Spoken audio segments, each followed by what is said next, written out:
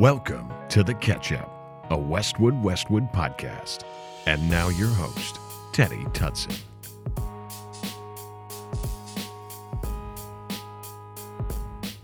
What's going on, everyone? Welcome to another episode of The Catch-Up, a Westwood podcast. I am your host, Teddy Tutson, here to get you up to speed on all the biggest happenings in the news this past week.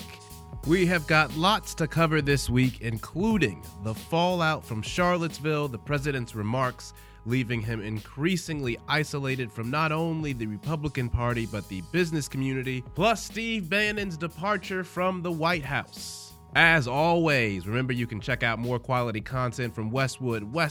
If you're online, westwood.com, or on Facebook at Westwood Online, or on Twitter at Read Westwood. And don't forget to rate, review, and subscribe to The Catch-Up on iTunes. Show us some love, leave us some stars, give us some feedback in the comments section. The week got off to a rough start for the Trump administration following the president's failure to forcefully condemn Nazis, white supremacists, Klansmen, and white nationalists who gathered to protest the removal of a statue of Confederate General Robert E. Lee in Charlottesville, Virginia. With pressure and concern mounting from Republicans, Democrats, and business leaders, the White House rolled the president out for an unscheduled announcement in the middle of Monday afternoon to read a very carefully crafted statement off the teleprompter. This is how it went down. We condemn in the strongest possible terms this egregious display of hatred, bigotry, and violence. It has no place in America. And as I have said many times before, no matter the color of our skin, we all live under the same laws. We all salute the same great flag. And we are all made by the same Almighty God. Racism is evil, and those who cause violence in its name are criminals and thugs, including the KKK, neo-Nazis, white supremacists, and other hate groups that are repugnant to everything we hold dear as Americans. We are a nation founded on the truth that all of us are created equal. Pretty solid response from the president, but also valid to ask why the hell it took so long for the president to say something like this in the first place. So, lots of people were reassured after that statement that the president wasn't a garbage-ass person who was reluctant to condemn Nazis and Klansmen and other clown-ass white supremacists. And then Tuesday happened. A press conference that was, in theory, supposed to be in support of Infrastructure Week to unveil an infrastructure plan to gather votes for an infrastructure bill that does not exist. But Donald Trump decided, fuck that noise. I'm going off the top, freestyling it, and proceeded to have an impromptu Q&A with the media that not only made it seem like the president was sympathizing with white supremacists and Nazis, but seeming to defend and justify their violence after one of their protesters killed Heather Heyer and injured numerous other counter-protesters. They didn't put themselves down as you, and you had some very bad people in that group. But you also had people that were very fine people on both sides. You had people in that group, excuse me, I saw the same pictures as you did. You had people in that group that were there to protest the taking down of, to them, a very, very important statue and the renaming of a park from Robert E. Lee to another name. You're changing history, you're changing culture, and you had people, and I'm not talking about the neo-Nazis and the white nationalists, because they should be condemned totally. But you had many people in that group other than neo-Nazis and white nationalists, okay? And the press has treated them absolutely unfairly. Now, in the other group also, you had some fine people, but you also had troublemakers, and you see them come with the black outfits and with the helmets and with the baseball bats.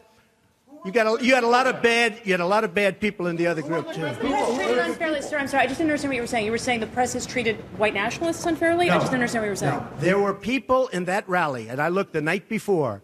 If you look, there were people protesting very quietly the taking down of the statue of Robert E. Lee.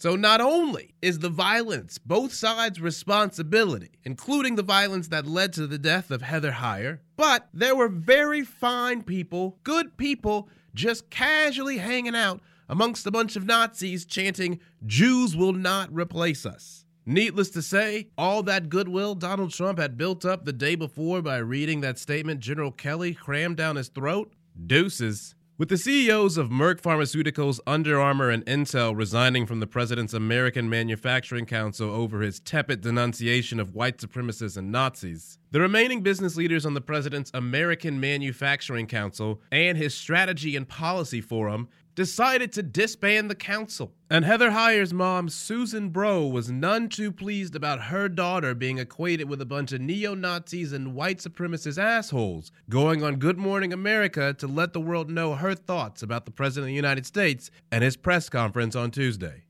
I'm not talking to the president now. I'm sorry. After what he said about my child, and it's not that I saw somebody else's tweets about him. I saw an actual clip of him at a press conference equating the protesters like Ms. Heyer with the KKK and the white supremacists. And that is where you are right now, because after his statement, after he read his statement on Monday, you thanked him, but now you've had a chance to hear his remarks from Tuesday, and that has changed your position as far as the president is concerned and wanting to hear from him. Absolutely. You can't wash this one away by shaking my hand and saying I'm sorry. Is there something, though, that I'm not forgiving for that. Is there something, though, that you would want to say to the president? Think before you speak. Things are so bad for the White House right now that even Republicans who for the longest time have given them a grace period and the benefit of the doubt, like Senator Bob Corker from Tennessee, even he is fed the fuck up. Helping inspire divisions because it generates support from your political base. It's not a formula for causing our nation to advance, our nation to overcome the many issues that we have to deal with right now. I will say we're at a point where there needs to be radical changes take place at the White House itself. It has to happen. I think our president needs to take stock of the role that he plays in our nation and move beyond himself, move way beyond himself, and move to a place where daily he's waking up thinking about what is best for our nation. I don't think that the president has appropriately spoken to the nation on this issue, and I think that sometimes he gets in a situation where he doubles down to try to make a wrong a right. I think he's done that in this case, and I would ask that he take stock of who he is as president of all the people in our nation, and that he condemn those things that are separating us. But if you really want to hit Donald Trump where it hurts, you know that's in his bottom line, which is what's happening right now at his beloved Mar-a-Lago. As reported by David Farenholt and Drew Harwell of the Washington Post, this past week alone, 9 of the 16 big-ticket charity events for the upcoming social season have been canceled. That's a lot of money to lose in 1 week, fam. And here's a list of some of the names of organizations that have canceled events at Mar-a-Lago this upcoming season. The Salvation Army, the American Red Cross, and Susan G. Komen, the nation's largest breast cancer fundraising group, who has held a gala at Mar-a-Lago every year since 2011. But after that press conference, tear a checkup. So for a president that finds himself increasingly isolated from not only the business community, but his favorite social scene and his own party, what is the natural course of action after that? Of course, have a rally in Arizona where you get the chance to shit on one of the biggest critics of you in your own party, Senator Jeff Flake. Yes, that's right. Donald Trump is having a rally in Phoenix this Tuesday, so strap in for another week of Lord of the Flies in this bitch. And speaking of Lord of the Flies in this bitch, sentient cold sore Steve Bannon finally gone from the White House, supposedly dismissed as part of new Chief of Staff General Kelly's plan to bring order and discipline to the White House. However, the Washington Post reports that contributing to Donald Trump's desire to get rid of Bannon, a new book written by Bloomberg News reporter Joshua Green, Devil's Bargain, which details Steve Bannon's contributions to the 2016 election as Donald Trump's chief strategist. Apparently, Donald Trump grew to hate the fact that he was not getting credit for his electoral victory so much that Bannon's critics in the White House would casually mention the book whenever they could in private conversation with the president to build a case against Steve Bannon as a self-promoter. Turns out it was a pretty easy case. So what does the future hold for Steve Bannon now? Well, with the quickness, your boy was already back at Breitbart chairing their editorial meeting Friday night, the same day that he was canned at the White House. And as far as his intentions moving forward, Steve Bannon was very clear, telling Joshua Green at Bloomberg News, quote, "If there's any confusion out there, let me clear it up. I'm leaving the White House and going to war for Trump against his opponents on Capitol Hill, in the media, and in corporate America." That sounds all well and good now, but for a White House with increasingly few allies and more opponents, what happens the day they piss off the Breitbart contingent and Donald Trump gets treated the same way on Breitbart's front page like that goober Paul Ryan does? Is it possible we might see the president's approval rating slide into the 20s? In the words of Kanye West, no one man should have all that power. Well, my guest on the catch-up this week is a dear friend of mine, a person I've known for quite some time in the comedy game. Glad that I got a chance to chat with him, especially with everything that's going on right now. You may know him from his HBO comedy special, Burning the Light. I am, of course, talking about my homie, Quincy Jones. Live and direct from the airport in Portland. I am joined on the catch-up this week by a very, very good friend of mine. You may have seen him doing the damn thing on HBO on his special Burning the Light. My homie, Quincy Jones. Q Jones, how you living, baby? What's good? I'm good, man. I'm good. I'm blessed. Happy to be here. Thank you so much. Yes. How's everything with you? It's good, man. It's good to talk to you. It's been a minute, man. I know. You're always one of my favorite people to riff with. We get into some real good vibes, I feel like. Exactly. In fact, we need to do that more often. We need to, That's man. what we need. Yeah. I need more Teddy in my life. Yeah, I need to get the Q Jones. We need to sit down. We need to get the black caps on. We need to make it pop. Yes, indeed. Yes, indeed. Quincy, it has been a very challenging week, I feel like, if you are a person with melanin. How have you reacted to seeing covers of the president associated with the Klan everywhere? Because I feel like, haven't you seen those? Yeah, it's the New Yorker and like Time, even internationally, the Germans got in on it. What are your thoughts as you just see now this post-Charlottesville world we're living in? My thoughts on Charlottesville is that it's alarming. What's more concerning than people like Nazis marching openly is it's alarming how many people thought that this was deep, like it was hidden away, like it was gone. Like there's a lot of white people who are awake now, and they're like, "Oh my gosh, there's Nazis." It's a shame it took a white girl's death to bring that to the light. But it's like, yo, this is what people of color have been sort of like telling you with every unarmed black person getting gunned down in the street. So I feel like I'm glad that people are paying attention to it. How do I feel about the president being associated with white supremacy? Again, I'm also not surprised. You know what I'm saying? He warned us. He told us. He showed us. So now everyone who's saying that, like, oh, they didn't know, not everyone who supports Trump is a Nazi or racist. You're known by the company you keep. And unfortunately, I feel like, and this is me, now I'm just speculating. I think Trump isn't as rich as he says he is. I think he's taking out loans from a bunch of people that he owes favors to, which is basically what politics is all. You know what I'm saying? Right. One of the things that you mentioned kind of is the disconnect between how white people have experienced this election and some of the revelations, if you will, and people of color, black people specifically. The whole economic anxiety, right? That was why these people voted for them versus people being like, yo, these people just want to be mad racist openly with no consequence.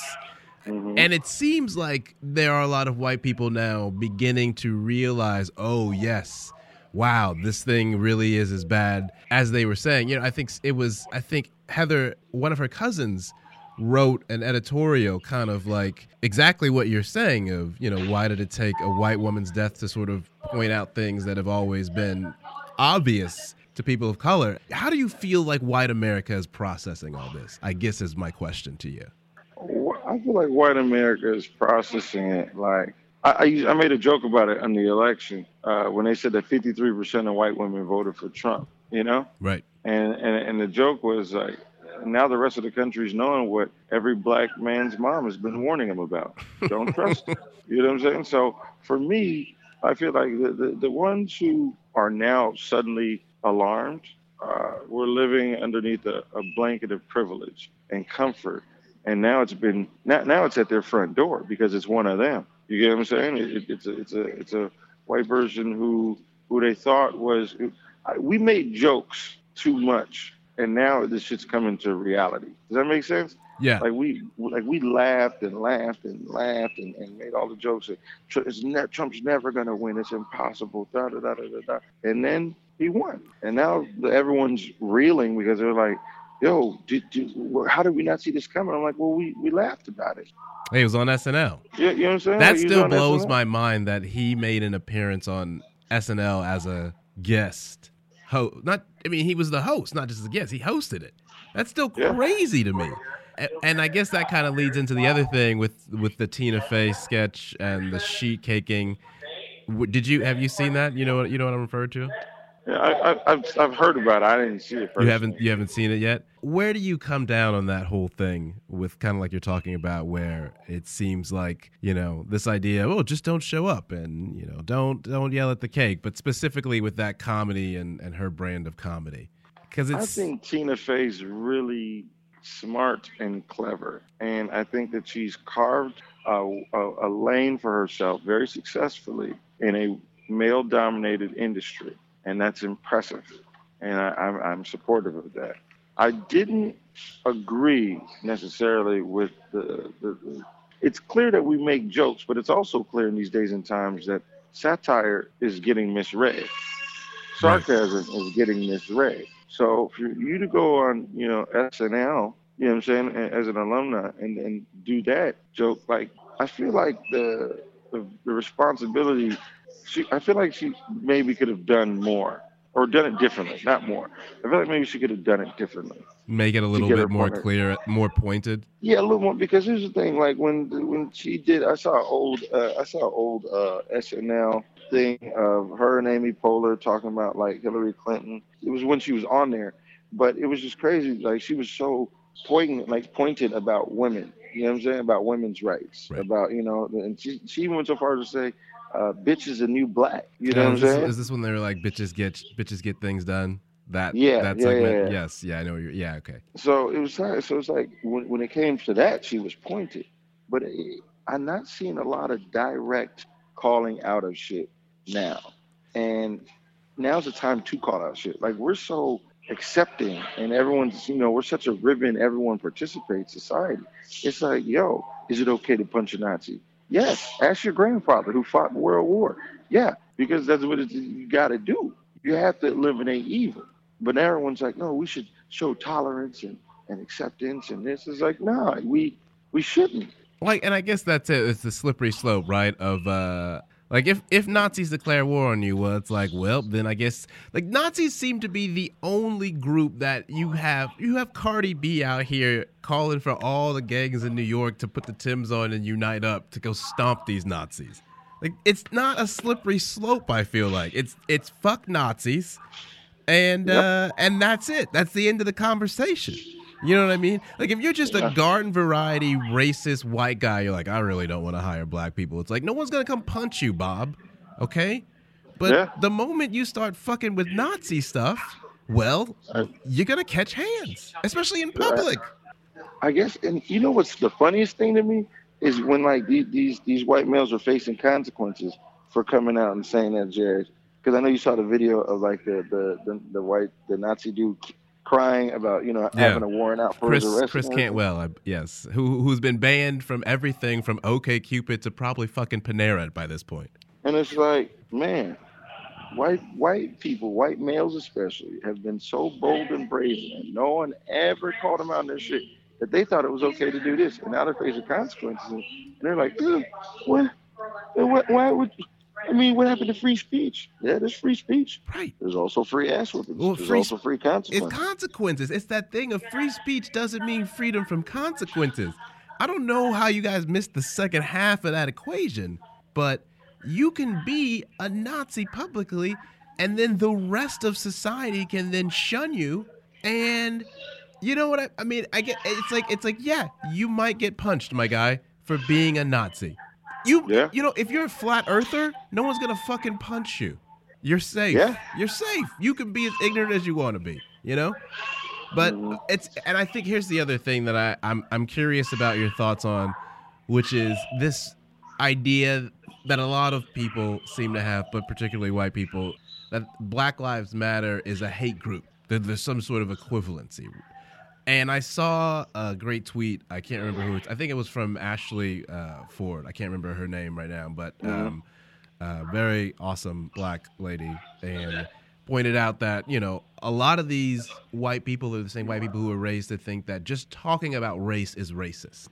Is that your experience as well? Because I feel like that's definitely something I've run into a lot, where because they were raised with no one else around who was different looking than them, by the time they got to actually having coworkers or friends or classmates and race came up, just talking about it, like, whoa, what are you doing? That's racist.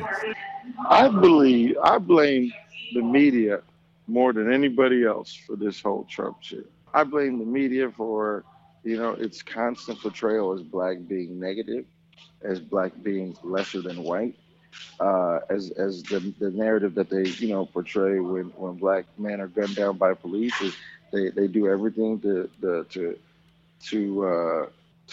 dehumanize the person, you know, and so I feel like the media and society has sort of has purported this notion that you can't have discussions about stuff like that. It's okay. It's not. You don't ever ask. Like when I was growing up, my mom said there's 4 things you never really talk about, which is, you know, money, race, religion, and politics. You know what I'm saying?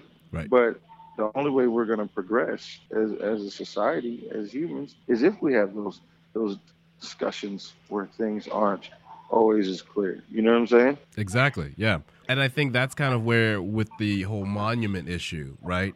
It's not erasing history to take down a statue of a guy who argued that black people could never be actual U.S. citizens, like the statue in Baltimore of the judge who in the Dred Scott case. You could, you know, like, books still exist, Wikipedia still exists. There's still a bunch of old white people who will probably gladly tell you that they agree with him. You know what I mean?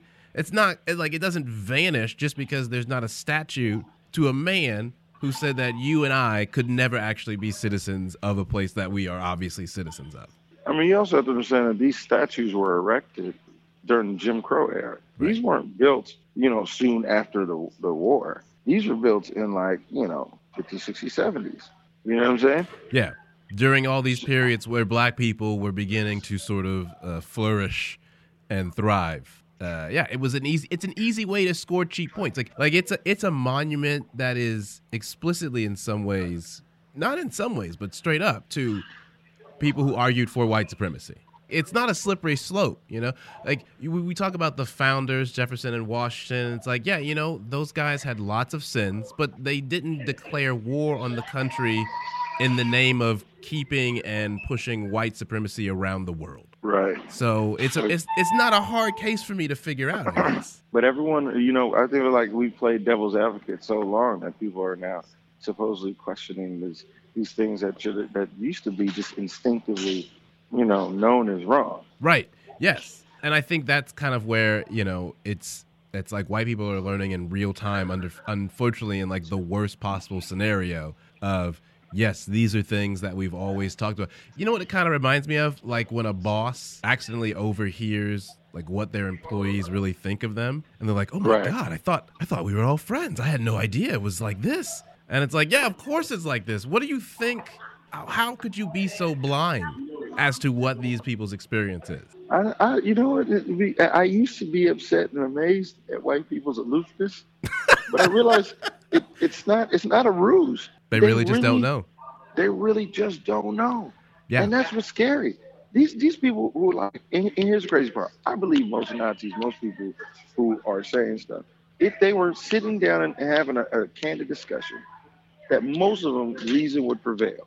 But they've had this narrative jammed down their throat that they're the victims. It's like, how are you the victims in a system that you created, that you benefit from solely? How are you the victims of that?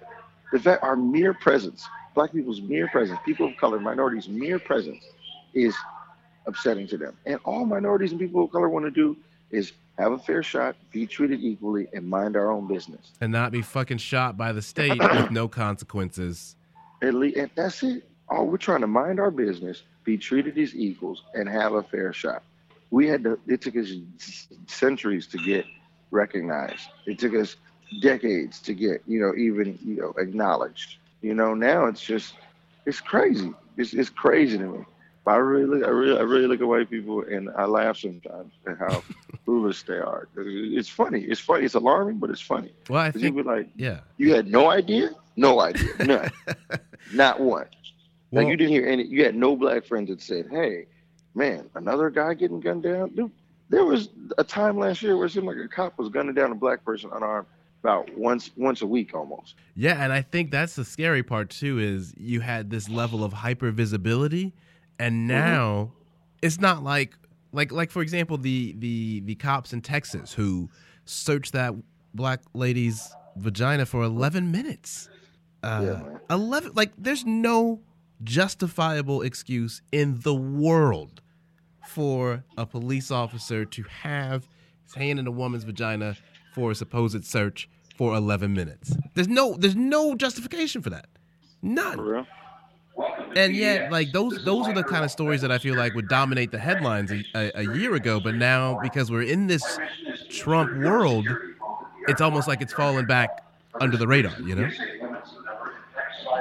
She was a college student, I believe, even. And it was like, I could only imagine the embarrassment and trauma that she went through dealing with that shit.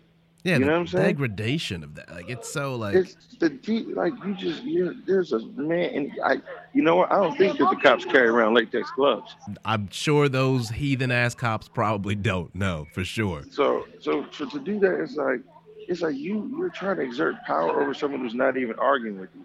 It's like your girl trying to pick a fight. You're like, I'm in agreement with you. Why are you continuing this argument? You've made your point. Okay, you're in the uniform. You're a cop. I respect that. I don't respect every one of you, but I respect you. But now you're trying to push it further, And then it's like, all right. Quincy, one last question for you, my man. How do you think this whole Trump presidency plays out in terms of white people and the discussion of race in public? Do you think that we are as bad as it gets now, or do you think it gets worse, or where do you fall at? I feel like either way, we are going to have a fallout. Like if he gets impeached, or when he gets impeached, it's only a matter of time now. When he gets impeached, he's going to spin the narrative that they never wanted me here anyways. They did everything they could to stop me. I made it this far. They didn't expect me to make it this far, but I did. Yada, yada, yada. That's what he's going to say. He's already anticipating spinning that narrative, Right. But for Americans, I think it's going to be like when you watch our nerves are going to be on edge. You know what I'm saying? Like, it's sort of like, you remember when you first saw Get Out this year? Yes. And you were just like, you were hyper, you were like analyzing it. You know what I'm saying? You're like looking at everything different. Like, oh my gosh, did I miss something? This, that. And that's what it's going to be like for America, I feel like. Is it going to be that feeling of nerves on edge and people just like, oh my, whoa, I didn't see this happening. How did we get this far? Next time we need to do it differently. But that's the thing. America doesn't do things differently. So this will just be a cycle repeated. A message of hope from the homie Quincy Jones. Hey, optimist. I was voted Optimist of the Year, man. Quincy, so glad to talk to you again, man. Why don't you let the people know where they can find you online, if you got any shows coming up? What's good in Quincy Jones' world right now? Man, I'm going, Wednesday, I'll be in New York until Saturday morning. Saturday night, I'll be in Pittsburgh at the Pittsburgh Comedy Festival. I'll be in Europe for 5 weeks. So if you guys got any connects or friends, come see me there. Holla. Quincy, hard-working man. Thank you so much. Be well, be in health. Where you at on Twitter, by the way? Oh, LLQJ. Yeah, if you want to follow me on Twitter, LLQJ206. Same thing for Instagram. I don't have a Snapchat. I'm too grown for that. Boom. I love you, Quincy. Be well, man. I'll talk to you later. You too. That's going to do it for this edition of The Catch-Up. Thank you again for listening. A reminder that you can check out quality content from Westwood online at westwoodwestwood.com, on Facebook at Westwood Online, or on Twitter at Reed Westwood.